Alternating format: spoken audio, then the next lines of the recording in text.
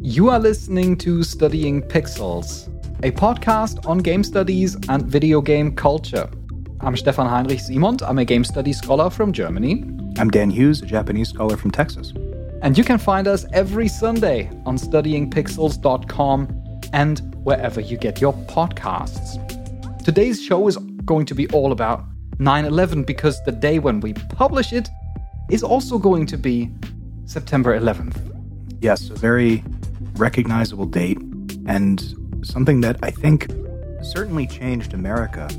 But I think, Stefan, as I've talked to you and as I've talked to other people from around the world, I mean, I was very young when it happened, so obviously I saw it through an American lens, but it was a very world-affecting event.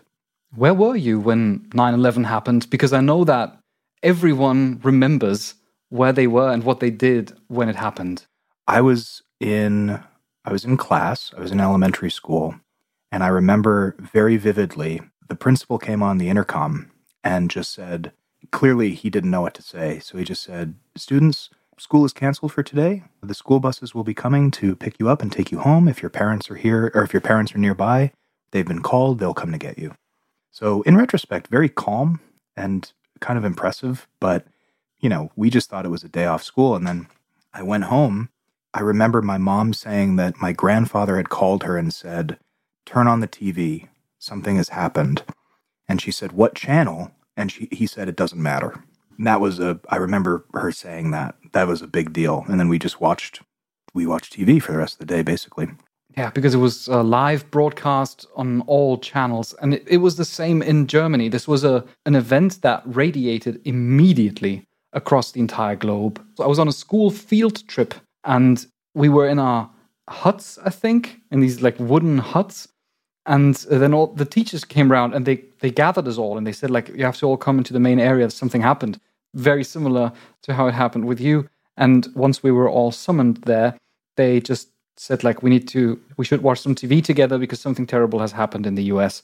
And then we watched the broadcast also for the entire evening. And there was such a tremendous emotional impact, even to people who clearly were too young to properly comprehend what was going on, and people that were on the other side of the globe, that people just felt moved to tears at the sight of what was happening, I think it's a number of things, because I remember, for it to have happened in New York City, which in a lot of ways is the heart of America, I think. I think globally, correct me if I'm wrong, but I think when people think of America, they think of maybe New York and LA, I would think. Yes. Because everyone knows New York from movies, from television. Everyone has an idea of what New York looks like. Right.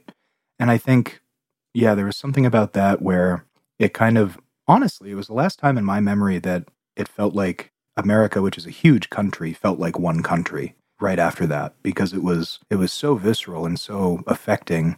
And I think as I got older, I realized how terrified, obviously, my parents must have been, but then I also think how terrified the rest of the world must have been, where the idea must have just been, I suppose World War III is happening then. Yeah, it was very clear. At an instant, it was clear that this is going to change the world for good. There's no way back into how things previously were. Well, and that's the real kicker about it, is that I do feel like the world is pre-9/11 and post-9/11 at this point. If you look historically, you can tell in the way that we act and the way that we travel, and in a lot of what we're going to be talking about today in our media and what we were preoccupied with. It has changed so much also in video game culture, which is going to be the subject of today. We're going to talk about how 9/11 impacted gaming culture in general, how games that had been already in production were altered following the attacks, and how several games have been made that specifically, sometimes on a more serious level, sometimes on a more, mocking level or satirical level, you could say, engage with 9/11. So we're covering a broad range of subjects revolving around 9/11. But before we get into that, we have two things that we really need to address briefly. The first one is that next week, on a completely different matter, is our 50th episode, our 50th anniversary. We've been podcasting for such a long time already. It doesn't even feel like it. It feels like we're just getting started. And we are. Stay tuned. Now, what we're going to do, we're going to play a little game of Would You Rather. That means Dan and me, we're going to answer questions that have the form of would you rather this or that. And we would like you out there to participate because we want to celebrate this 50th anniversary together. You can submit your Would You Rather questions on studyingpixels.com/contact, or you can just reach out on social media, right? You can tweet at us, you can reach us on Instagram, even on LinkedIn by now. So wherever you are most comfortable with, just go ahead and send us your Would You Rather questions. And the second thing we need to briefly bring to your attention is that, of course, Studying Pixels is a free show and we need some help to make it happen. If you want to do that, then you can get Studying Pixels Plus, where you will receive all of our episodes entirely ad-free. You'll get a lovely sticker and monthly Plus episodes. I think this month now, is it a new month? Yes, it is. It's September. Yeah. And we've just released, this week we've released our new Plus episode, which is about logical and rhetorical fallacies, where we go through all kinds of things such as the straw man argument, but also more intricate logical fallacies that you should watch out for in academic argumentation, but also in any kind of discourse. If you're curious about that and want to help us make this show happen, then you can go to studyingpixels.com/plus to find out more.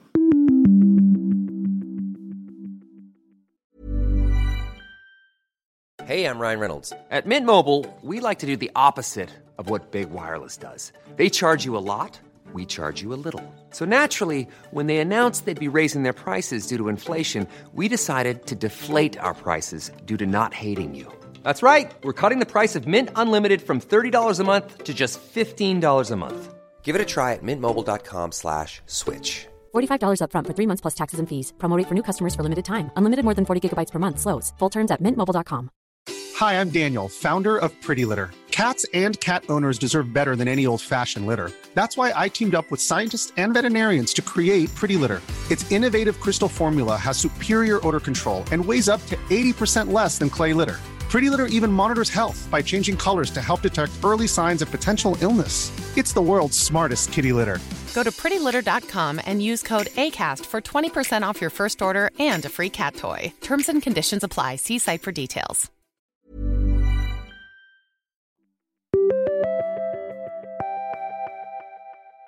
Now, before we get into the nitty-gritty of video games, we want to briefly establish what we are talking about when we're talking about 9/11, because there might be people who are a bit younger listening to this, or there might be people who are profoundly disinterested and think about, like, well 9/11, I've heard about it, but who knows really? So we are talking about 4 concerted terrorist attacks that all fall under this label of 9/11 that were orchestrated by the radical Islamist group Al-Qaeda. And there were 19 attackers in total that hijacked 4 commercial airplanes on September 11th, 2001. Now, one of these planes actually crashed into a field in Pennsylvania because the passengers on that airplane, they revolted and caused it to crash into this field. Another one crashed into the Pentagon in Washington, D.C. And 2 more, and those are the most notable ones, crashed into the iconic Twin Towers of the World Trade Center in New York City. I believe that the one that it was United Flight 93 that was diverted into the field, I believe that was headed either for Congress or for the White House. I mean, this was a majorly planned attack on American government and business. I mean, really, you could make the argument that it was an attack on Western capitalism. Hitting the Twin Towers was very deliberate in that. Yeah, you could say so. And it was also a completely different class of terrorism than that we are contemporarily confronted with. Because we know that from recent years, terrorism has changed significantly, moving away from these gigantic orchestrated attacks that involve like airplanes. And it's very difficult to hijack an airplane, especially after 9/11, because a lot of regulations were even tightened, more so than they had already been. And nowadays, it's a lot more common for terrorist attacks to happen on a smaller scale, such as iconic terrorist attack from recent years in Germany, someone just driving a truck into a Christmas market, for example. Something that's very blunt, very sudden, and that's over very quickly. That's basically how contemporary terrorism works. So 9/11 is really not just a different time, really, that we're talking about, but it's also entirely different class of terrorism. Absolutely. And it was, if I remember too, all of the reporting around it. I mean, to kind of put you in the headspace of, now we're post 9/11, where I think people have an underlying worry of this kind of thing all the time. But back then, when the first plane hit the first tower, everybody thought it was just an accident. Everyone thought that it was the pilot had made a mistake, a terrible mistake. And it wasn't until the second plane hit that people got really scared. And, oh, this is deliberate. We are under attack. That's this kind of notion that immediately sets in. And it was, in regards to its casualties and the effect that it had, it was indeed a very effective attack. It was the deadliest terrorist attack in world history. At least it's classed as such. On that day, 2,996 people died, including the attackers, and over 6,000 people were injured. There were a plethora of motives that were indicated. Afterwards, we can't go into that too much, but it was all circling around the US launching attacks against Muslims and operating against Muslims and Islam. And that's why Al-Qaeda saw itself justified to launch such an attack. And as we indicated in our conversation so far, it was also a very standout moment in world history because it was so clearly caught on television. We mentioned already how we were immediately summoned to watch TV and to see these images because once the first plane had crashed into the World Trade Center, all TV cameras were brought in and were filming the towers and filming how one of these towers was burning already. And so it was very clear when the second plane came in and the whole world basically saw what happened, which is a tremendous shockwave that radiates throughout popular consciousness, you could say. Absolutely. And I think we've lived past it for so long. I mean, we're 20 years after it at this point, which, I mean, in the grand scheme of things is not a very long time, but it's most of our lifetime, Stefan, right? So I think that it's easy to kind of take for granted that this happened. But I mean, really picture everyone in the world watching that footage and seeing the second plane hit it live. What a nightmare, you know? And I think I didn't have that experience because I was a kid. I was in school. So I didn't have that, but I definitely remember the aftermath. And I can only think just, you know, I remember when the COVID pandemic started, I had this moment where it was a kind of a growing up moment where I realized that my parents don't know anything more about this than I do. And I can only imagine how they felt when this happened. You know, it was just the world coming crashing down. Very, very scary stuff. I think it also feels so especially impactful because if we want to abstract from it a little bit, we have to say that the US might at least have felt for quite a while almost impenetrable because the areas in the world where wars were going on and wars that the US was involved in as well, those were all remote places. Those were places that maybe you would see on TV, such as it happened in the Vietnam War, which also changed public attitude significantly. But really, basically, war that happens in other places, in other parts of the world. And suddenly, there was this immediate realization that the US, as a country, is vulnerable, that it can be attacked, and it can be attacked on such a major scale that it basically is turned, at least for that time and for that area, basically into a war zone. Well, and, you know, you're so right. And obviously it kicked off the never-ending Iraq war and the war in the Middle East that America has only kind of now started to pull out of with Biden pulling out. But, I mean, if you think about it, the only other time that America had really been attacked like this was Pearl Harbor. And even then, it was the only frame of reference that Americans had was, well, we went to war after that. So obviously that was on everybody's consciousness. And I think it affected people in a way that I don't think Pearl Harbor did, just because Pearl Harbor's coverage wasn't as widespread, like you said, with the TV coverage as 9/11 was. Yeah, also an important distinguishing factor is that Pearl Harbor was a military target, whereas the World Trade Center, that was a civilian target. There were no soldiers anywhere around.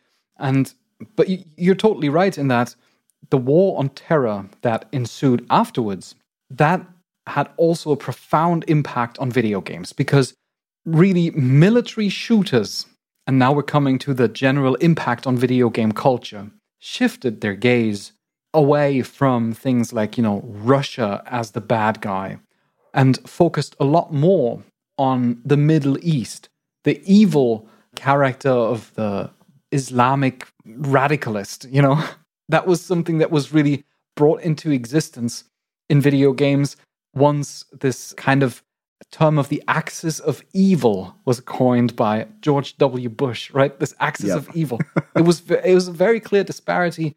We, and I'm saying we as the Americans, we are the good guys, or we the West, we are the good guys. And then there are these Muslims, they are the bad guys, and we need to fight against them. And so a stereotype was maybe not born, but it reemerged in a much more prominent fashion than ever before. Absolutely. I think, recontextualized. Definitely. Recontextualized. Because you're right. Before this, I think it was the Russians that were the American enemy. And I think probably before that, unfortunately, I say to you, it was the Germans and the Japanese. Yes. Prior to that. So maybe the Vietnamese or the Koreans directly before that. But exactly. Yeah. The Koreans, the Chinese, the Russians, also always somewhere east. But then the focus clearly shifted also to this religious axis and this ethnic axis. That was the big change, I think, because, if you think about like Russian terrorists or Russian spies in James Bond movies or in, the action movies of the 80s and early 90s, there wasn't this level of hatred infused in the enemy making that came about in the early 2000s and the 2010s even. And I think that, it was a definite shift. And I mean, I'm going to bring this up. Stefan, do you remember when Call of Duty was just like, hey, we made a World War I game, and it had no real political import past just a historical look at a war that you could partake in? Yeah, and the same was for Battlefield and for Medal of Honor. Oh, yeah. There was really a vast range of historical military shooters that all kind of were circulating around World War II, some around World War I. But this kind of focus of the contemporary conflict is something that happens in the Middle East, including the antagonists, including the settings that are employed, and of course the kind of characterization of this is basically the birthplace of evil. This is ultimate evil. That's what you really need to have a military shooter in which you can recklessly kill enemies. What you need to contextualize them as pure evil. And that's exactly the kind of narrative that was employed post 9/11. Yeah. What was insidious about it was the difference that we're talking about here. I think Americans were looking for an outlet for that to express the fear and the anger. And I think that just kind of fed into itself to the point where, I mean, we still see, Middle Eastern terrorists as the enemy in video. I mean, Counter-Strike, isn't it? The antagonists are just the terrorists. Yes. And it's very coded. So there's a lot of this that still persists to this day just because of how impactful this event was. It also coined other kinds of cultural narratives that are very prominent in video games, such as the preemptive strike. Oh, yeah. Because you just mentioned the profound fear that ensued after 9/11. And that would obviously express itself in this idea of we must attack before they do, because we know what happens when they do. So we basically go in there and we basically bomb the country to shambles, and then we're safe. So it was basically like this notion of such a profound fear that takes a country in its chokehold and seems to justify any kind of preemptive action against another country. Yes, the ends justify the means was... this isn't a video game, but I think of the show 24. Did you ever watch that? Yes, Stefan? 24, classic spy action thing. Yes, and so very much Jack Bauer is going to do whatever he needs to protect America. It was, I think, looking back on it, I think it was earnest, but if you read it as satirical, it's just as powerful. So I think there's a lot of that in video games as well, where, it was, whether conscious or not, I think early on in the early 2000s, I think it was very subconscious that this happened because it was just how everybody was thinking about everything. And maybe you would get some commentary from a Kojima who would say, hey, America's kind of weird right now. But apart from that, I think it just kind of permeated how video games were created. I think so too. I think that especially in the early days after 9/11, there was not this conscious engagement with like, oh, we're going to make a game about this and then people are going to love it. But it was more that was just what felt right. That was the attitude that just pervaded video game culture. And you compared it to 24, which I think is a really great comparison, because there you also have this kind of idea of there's a timer running out. We need to act now and we need to do everything we can. And that includes we need to overstep ethical boundaries. We can legitimately violate human rights because we're going to prevent something that is way worse, which is a gigantic terrorist attack that's planned and that's going to happen soon. And we also have to justify sacrificing our own people and even ourselves, the soldiers as well as the civilians. If you think of Call of Duty, I think there are several of them. I'm not sure, I haven't played that many, I must say, but I think there are several of them where a character sacrifices themselves for the country, including the infamous scene at the end of Modern Warfare 2, where a nuclear bomb is launched and the protagonist, basically consumed in the blast. I think as the religious scholar in me is coming out, because you mentioned how it was so religiously and ethnically targeted. And I think that a natural consequence of that was that, so if you think about soldiers in World War II, which I think is the last great war in everybody's consciousness before modern warfare, to coin their term, right? I think there was a sense of duty and a sense of patriotism, definitely on all sides, I think. But there's a tinge to media after 9/11 where the main character in a video game is specifically martyred in a religious sense. It's not just protecting people, protecting country. It's some divine feeling of your purpose is greater than just being a soldier. You're actually combating this negative religious attack that is going to be so destructive, right? So in a biblical sense, these characters became martyrs in a way that I don't think we really paid attention to prior to this. Obviously, there was the main character sacrifices him or herself, but it didn't feel quite so tinged as these later games did. Quite possibly. I think it also was strongly infused by this notion of we are operating under the will of God. Yes. This was a notion that was obviously brought forth by radical Islamist terrorists, but also by the US American government, a religiously justified war to a certain degree when, like George Bush, there was definitely this kind of utterance and this kind of justification of saying, like, we are acting with the will of God. God is guiding our hand in this war and we're doing the right thing. So really, by defending your country and by sacrificing yourself for your country, you would reach a sort of religious ascension that is beyond just simply the realm of current reality, you could say. Right. It's not the US's directive, it's God's directive to do this. And exactly. That changes a whole lot of things when you start talking that way. That's really how things are boiling over, right? That's really when things get very wild. And contributing to that was also the fact that aesthetically, warfare had changed over time. You mentioned how the Second World War was aesthetically a completely different experience, where we know like we know stills, and we know like documentary films or something like that, where we see like tanks rolling around. But really, when we talk about the war on terror that ensued in the context of 9/11, we're talking about things like drone warfare. We're talking about a level of abstraction that lends itself for video game representations. Because really, what military shooters started to do increasingly so is implement sequences where you would take control of a drone and where you would have an abstracted military perspective, where people seem to be like just dots, white or colored dots on a map, and you click on them and then you see like a little and then they're gone, right? This is a sequence that has been employed in so many military shooters, and it's strongly informed by the aesthetic of post-9/11 warfare.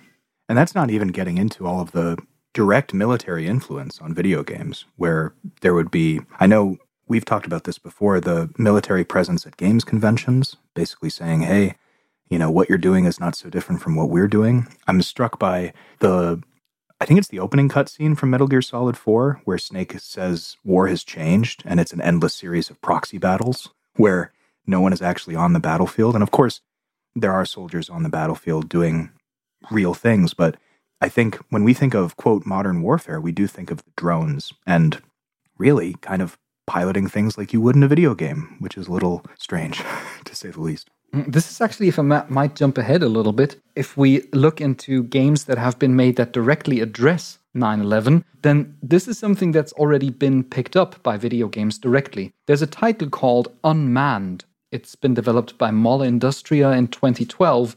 And in Unmanned, this is like a Flash game. You play as a drone pilot and you take control of this, like your job. You're piloting a drone and you're killing quote-unquote terrorists by just basically clicking on them.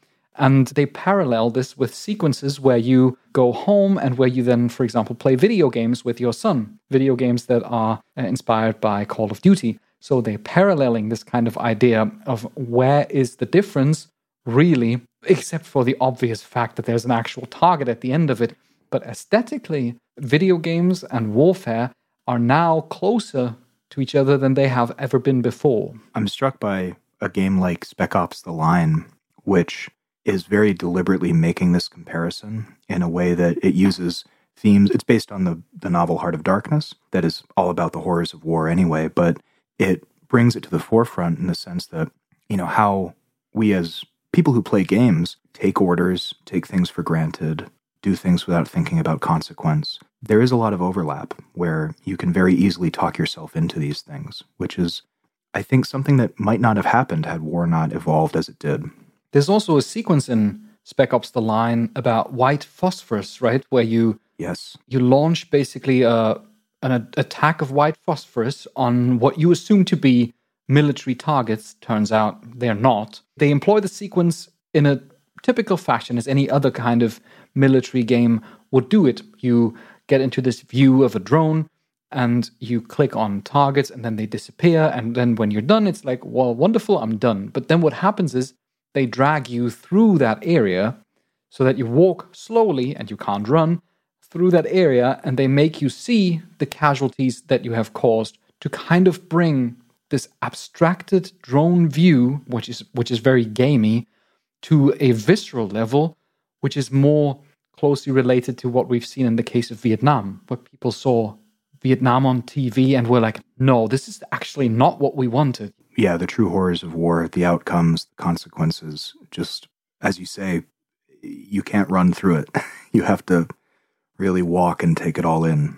There's also another fantastic serious game that spawned in the context of 9/11, and not that long afterwards. It's called September 12th. Many people might know it already. It's by News Gaming. It came out in 2003, and it was spearheaded by someone who is familiar to people who listen to the show regularly, which is Gonzalo Frasca. We did a reading episode on his text Simulation versus Narrative, and he does not only write text about video games, but he also makes video games. And in this case, he made a browser game, September 12th, where you click on people, clearly Middle Eastern coded people, and by clicking on them, by, well, shooting them, you could say, or attacking them, you are turning them into terrorists.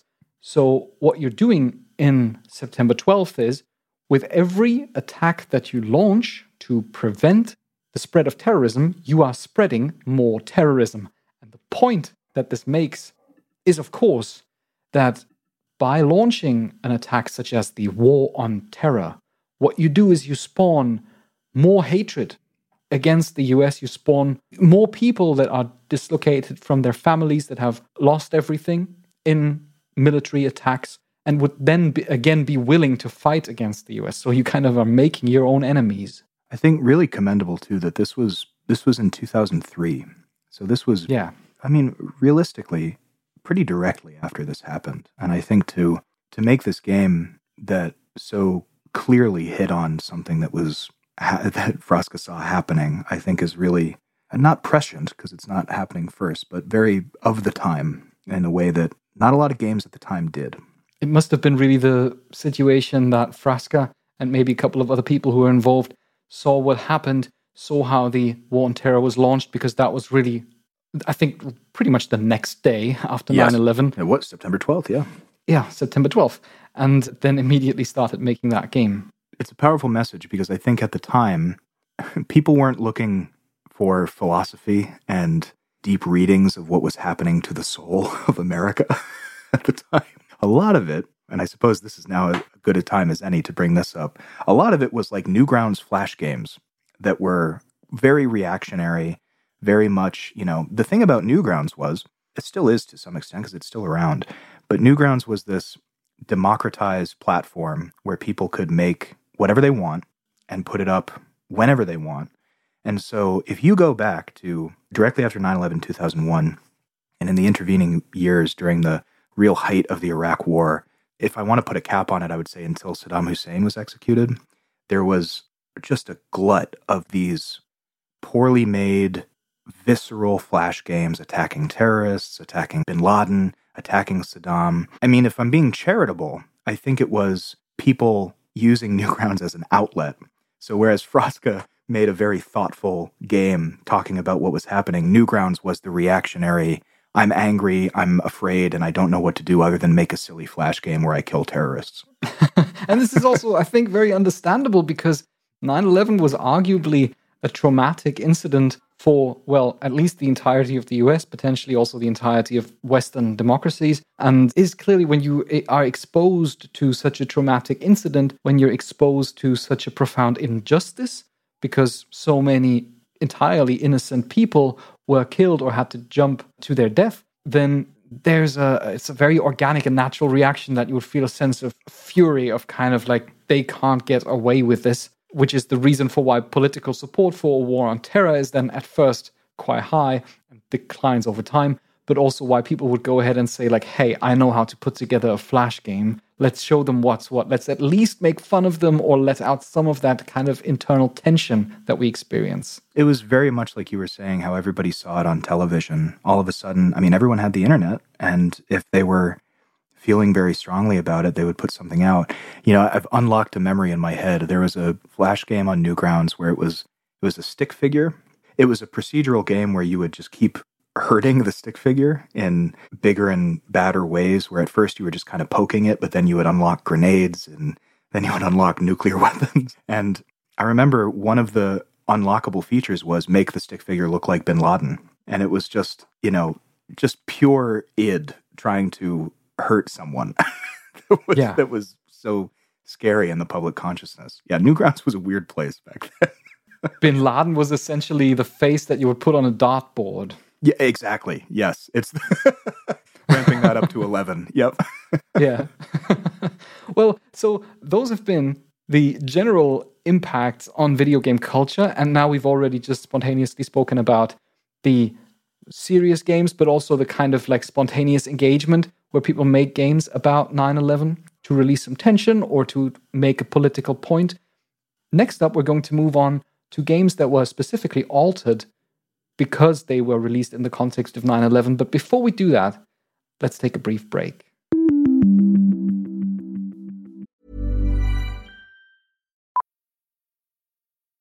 Millions of people have lost weight with personalized plans from Noom. Like Evan, who can't stand salads and still lost 50 pounds. Salads generally for most people are the easy button, right? For me, that wasn't an option. I never really was a salad guy. That's just not who I am. But Noom worked for me. Get your personalized plan today at Noom.com. Real Noom user compensated to provide their story. In 4 weeks, the typical Noom user can expect to lose 1 to 2 pounds per week. Individual results may vary.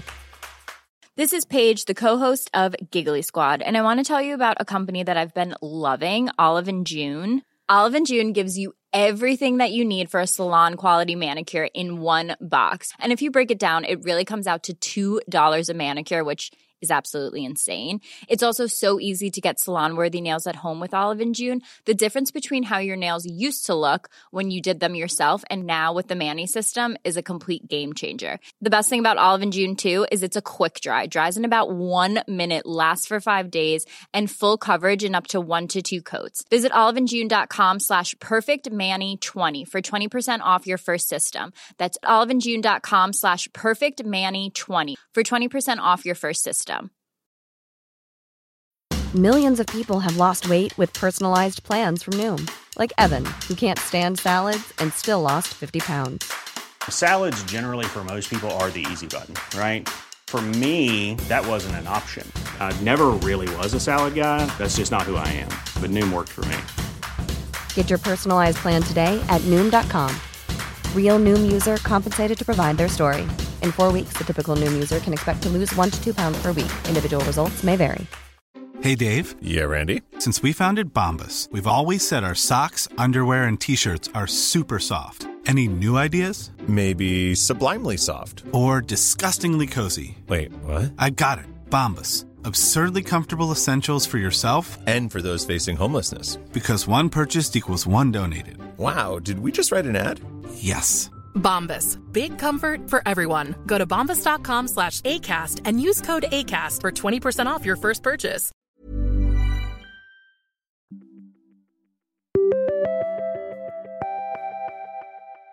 And we're back talking about 9/11 and how it affected video games.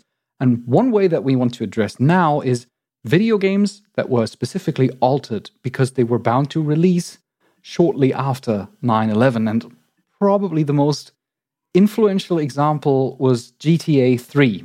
GTA 3 by Rockstar Games did not only depict a very believable New York at the time, but it also was very influential in the open world genre and allowing you to basically go around and do pretty much anything you desire. The game was, of course, delayed, which is true for many of these titles that we're going to mention, but there were also characters and references removed that, quote, did not feel appropriate anymore, end quote. And they changed, that's what I found, the color and the design of police cars from blue and white to black and white. Because originally that would have been a reference to the NYPD, and they changed it to the colors of the LAPD to remove the close associations a little bit from someone basically wreaking havoc onto a city that looks very similar to New York City. That was just a bit problematic at the time. It's interesting where movies and TV shows had to deliberately remove reference to the Twin Towers. Like I think of 2 TV show openings, The Sopranos and Friends. They both removed it because they were prominent features in those openings. And with video games, especially something like GTA 3, it's almost more like you have to address a feeling where, as you say, you don't want to evoke havoc on New York City right after 9/11. So you just sort of change the feeling of the game a little bit. Nothing really too specific, except maybe the cop cars. But I mean, good on Rockstar for being thoughtful about that, because I do think they would have received some backlash. They probably would have, yeah. It's just too early at the time. There were also games where the World Trade Center had specifically been removed. There's, for example, the title image of our episode, which shows an old cover art for Command & Conquer Red Alert 2. This strategy game, real-time strategy game, originally had a cover where you would see a crosshair that was aimed at the American flag and New York City, and it would show New York City in flames, including the World Trade Center. And once 9/11 happened, they said like, oh, boy. But nope, we can't. Take it away. Yes. Let's exchange that. So what they did is they changed the cover art to depicting a crosshair that's aimed at a nuclear bomb to make it a little bit more abstract. But I found like an old scan of this original cover art and I put it in as a title image. I hope that's okay. I hope enough time has passed so that it's legitimately fine to use this as a cover image. There were also games such as Spider-Man 2 Enter Electro, where the final boss fight was supposed to take place on top of the World Trade Center. And then you played that. I did, yeah. I love those old Spider-Man games. And I remember, I'll have to ask my dad, although I don't think he'll remember either. But I have this memory, maybe it's a fake one, of him walking in and saying, "Is that the World Trade Center?"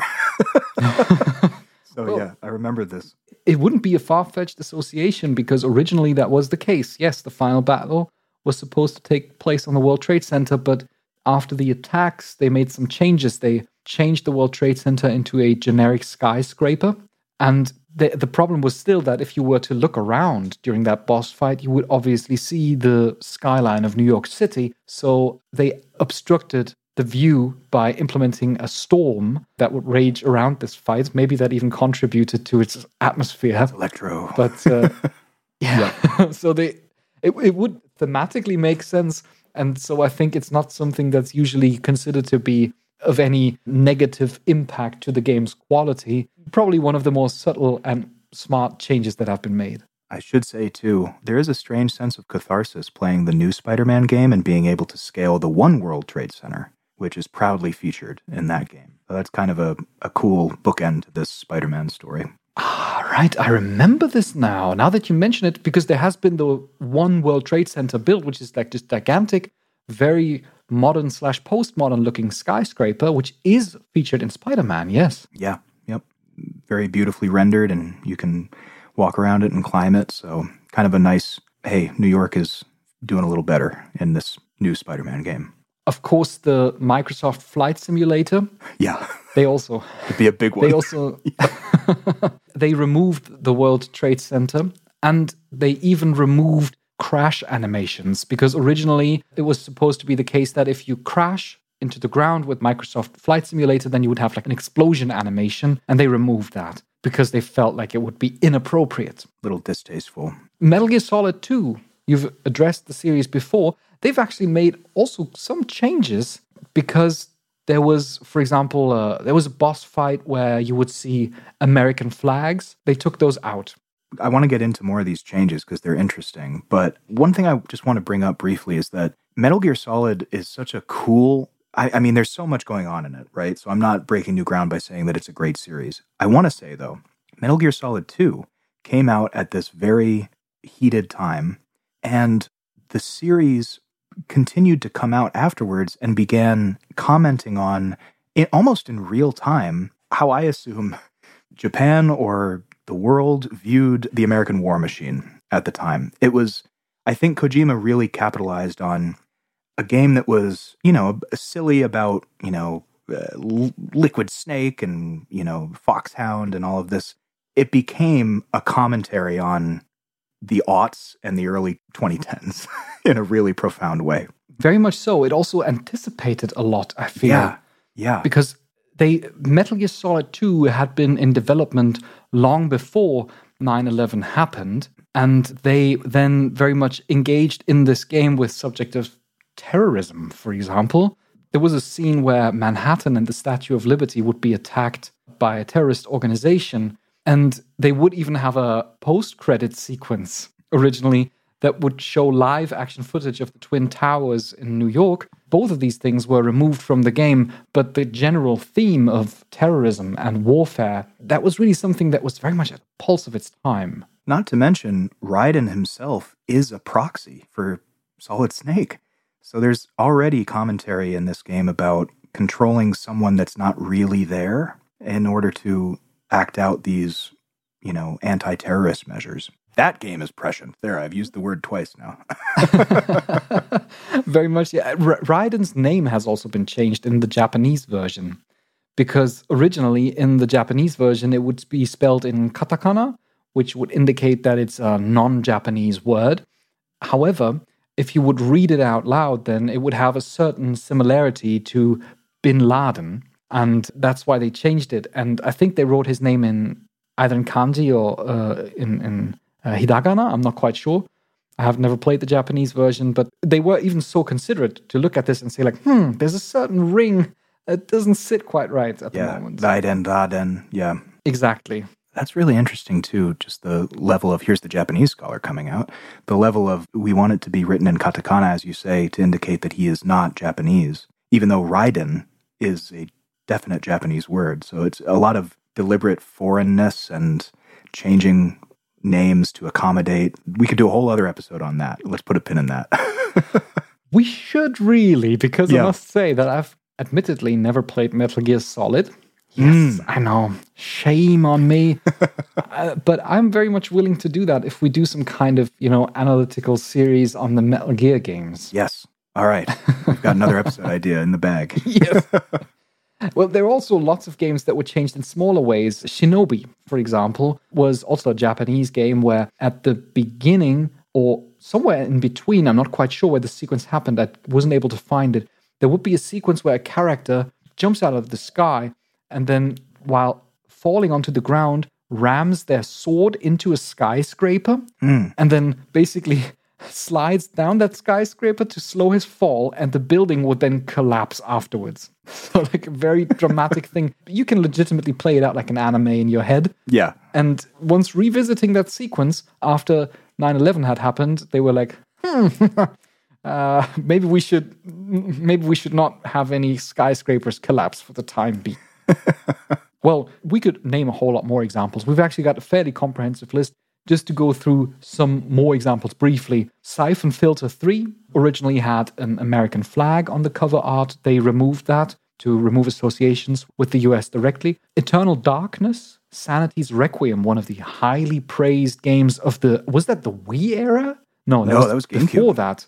There was the GameCube era. Yes, one of the GameCube era. One of these standout GameCube titles. They had a section in which there was Arabic writing featured. They removed that. You, listener, can correct me if I'm wrong, but there's an infamous change to Ocarina of Time as well, where in the Spirit Temple, there's the symbol of Islam on blocks, and there's actually Arabic chanting that you can hear. And I'm pretty sure in subsequent prints of Ocarina of Time, they removed that for the same reason.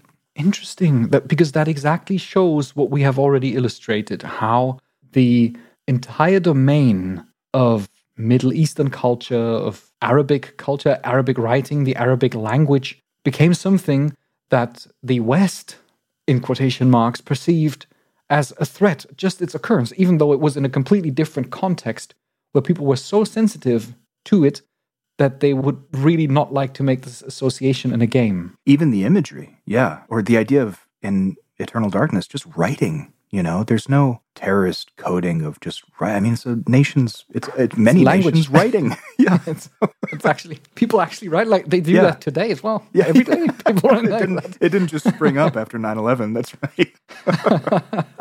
Well, lastly, there's this game called True Crime New York City, which came out relatively shortly after 9/11. And they decided that they were just going to take out the World Trade Center and they fence off the area so that you can't go there. You know, in a way, that also kind of speaks to this thing that happened, I don't think deliberately, but these kind of accidental monuments to it, where there's, by making it this inaccessible kind of ghost area, its absence makes you think of it, right? And I think that whether intentional or not, that's a really interesting way of these developers almost processing this loss too, where we can't have this in here anymore. It's too painful to see. Yeah, it's, I think, pretty much something that became over time also a place of grief. Yeah.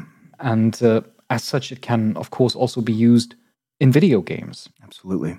It's interesting to think about, this is the 21st anniversary, I think, this year. And like we mentioned earlier, a good chunk of both of our lifetimes.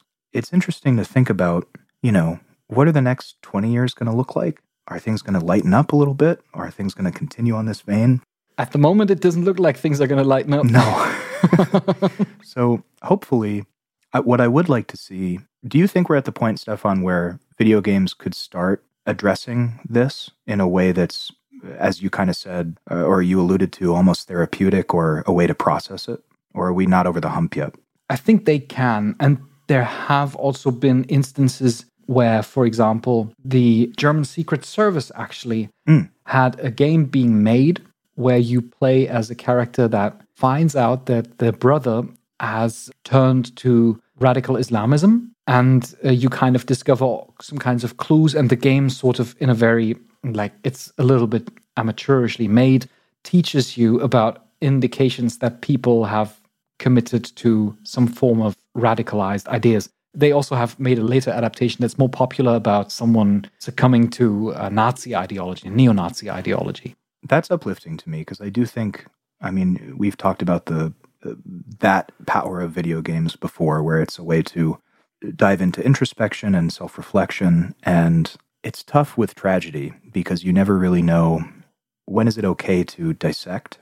And, 21 years on, I mean, it's a major event that changed the world, but I would hope that soon, we'll be able to do things like that, where we can kind of, sort of like Frasca did very early, just kind of reflect on how this affected all of us in a way that I think video games could really powerfully do. Yeah, whether it's this early and immediate outlet that you would find in Flash games, or the more nuanced and, let's say, politically considerate argumentation of something like September 12th or Unmanned, or even the controversial spark that was caused by Modern Warfare 2 and its implementation of this airport sequence, the mission No Russian, where lots of civilians would be killed.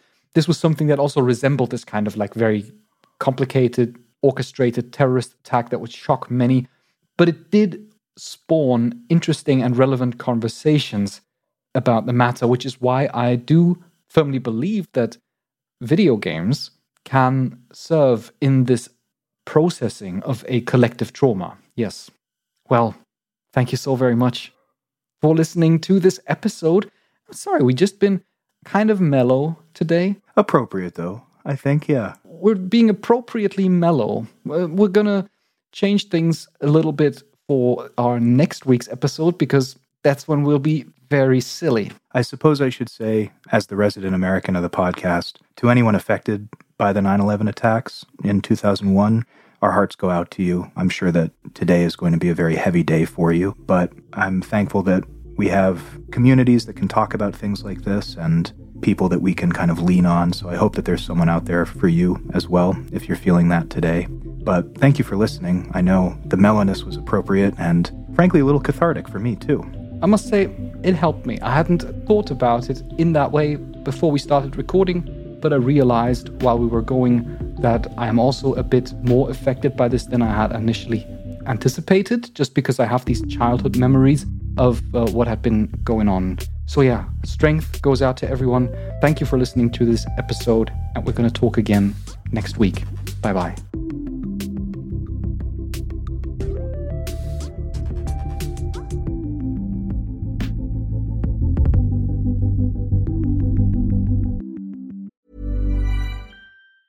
Mom deserves the best, and there's no better place to shop for Mother's Day than Whole Foods Market. They're your destination for unbeatable savings, from premium gifts to show-stopping flowers and irresistible desserts. Start by saving 33% with Prime on all body care and candles. Then get a 15-stem bunch of tulips for just $9.99 each with Prime. Round out Mom's menu with festive rosé, irresistible berry chantilly cake, and more special treats. Come celebrate Mother's Day at Whole Foods Market. Hi, I'm Daniel, founder of Pretty Litter. Did you know cats tend to hide symptoms of sickness and pain? I learned this the hard way after losing my cat, Gingy. So I created Pretty Litter, a health monitoring litter that helps detect early signs of illness by changing colors, saving you money and potentially your cat's life. Pretty Litter is veterinarian developed, and it's the easiest way to keep tabs on your fur baby's health right at home. Go to prettylitter.com and use code ACAST for 20% off your first order and a free cat toy. Terms and conditions apply. See site for details. Hi, I'm Daniel, founder of Pretty Litter. Did you know cats tend to hide symptoms of sickness and pain? I learned this the hard way after losing my cat, Gingy. So I created Pretty Litter,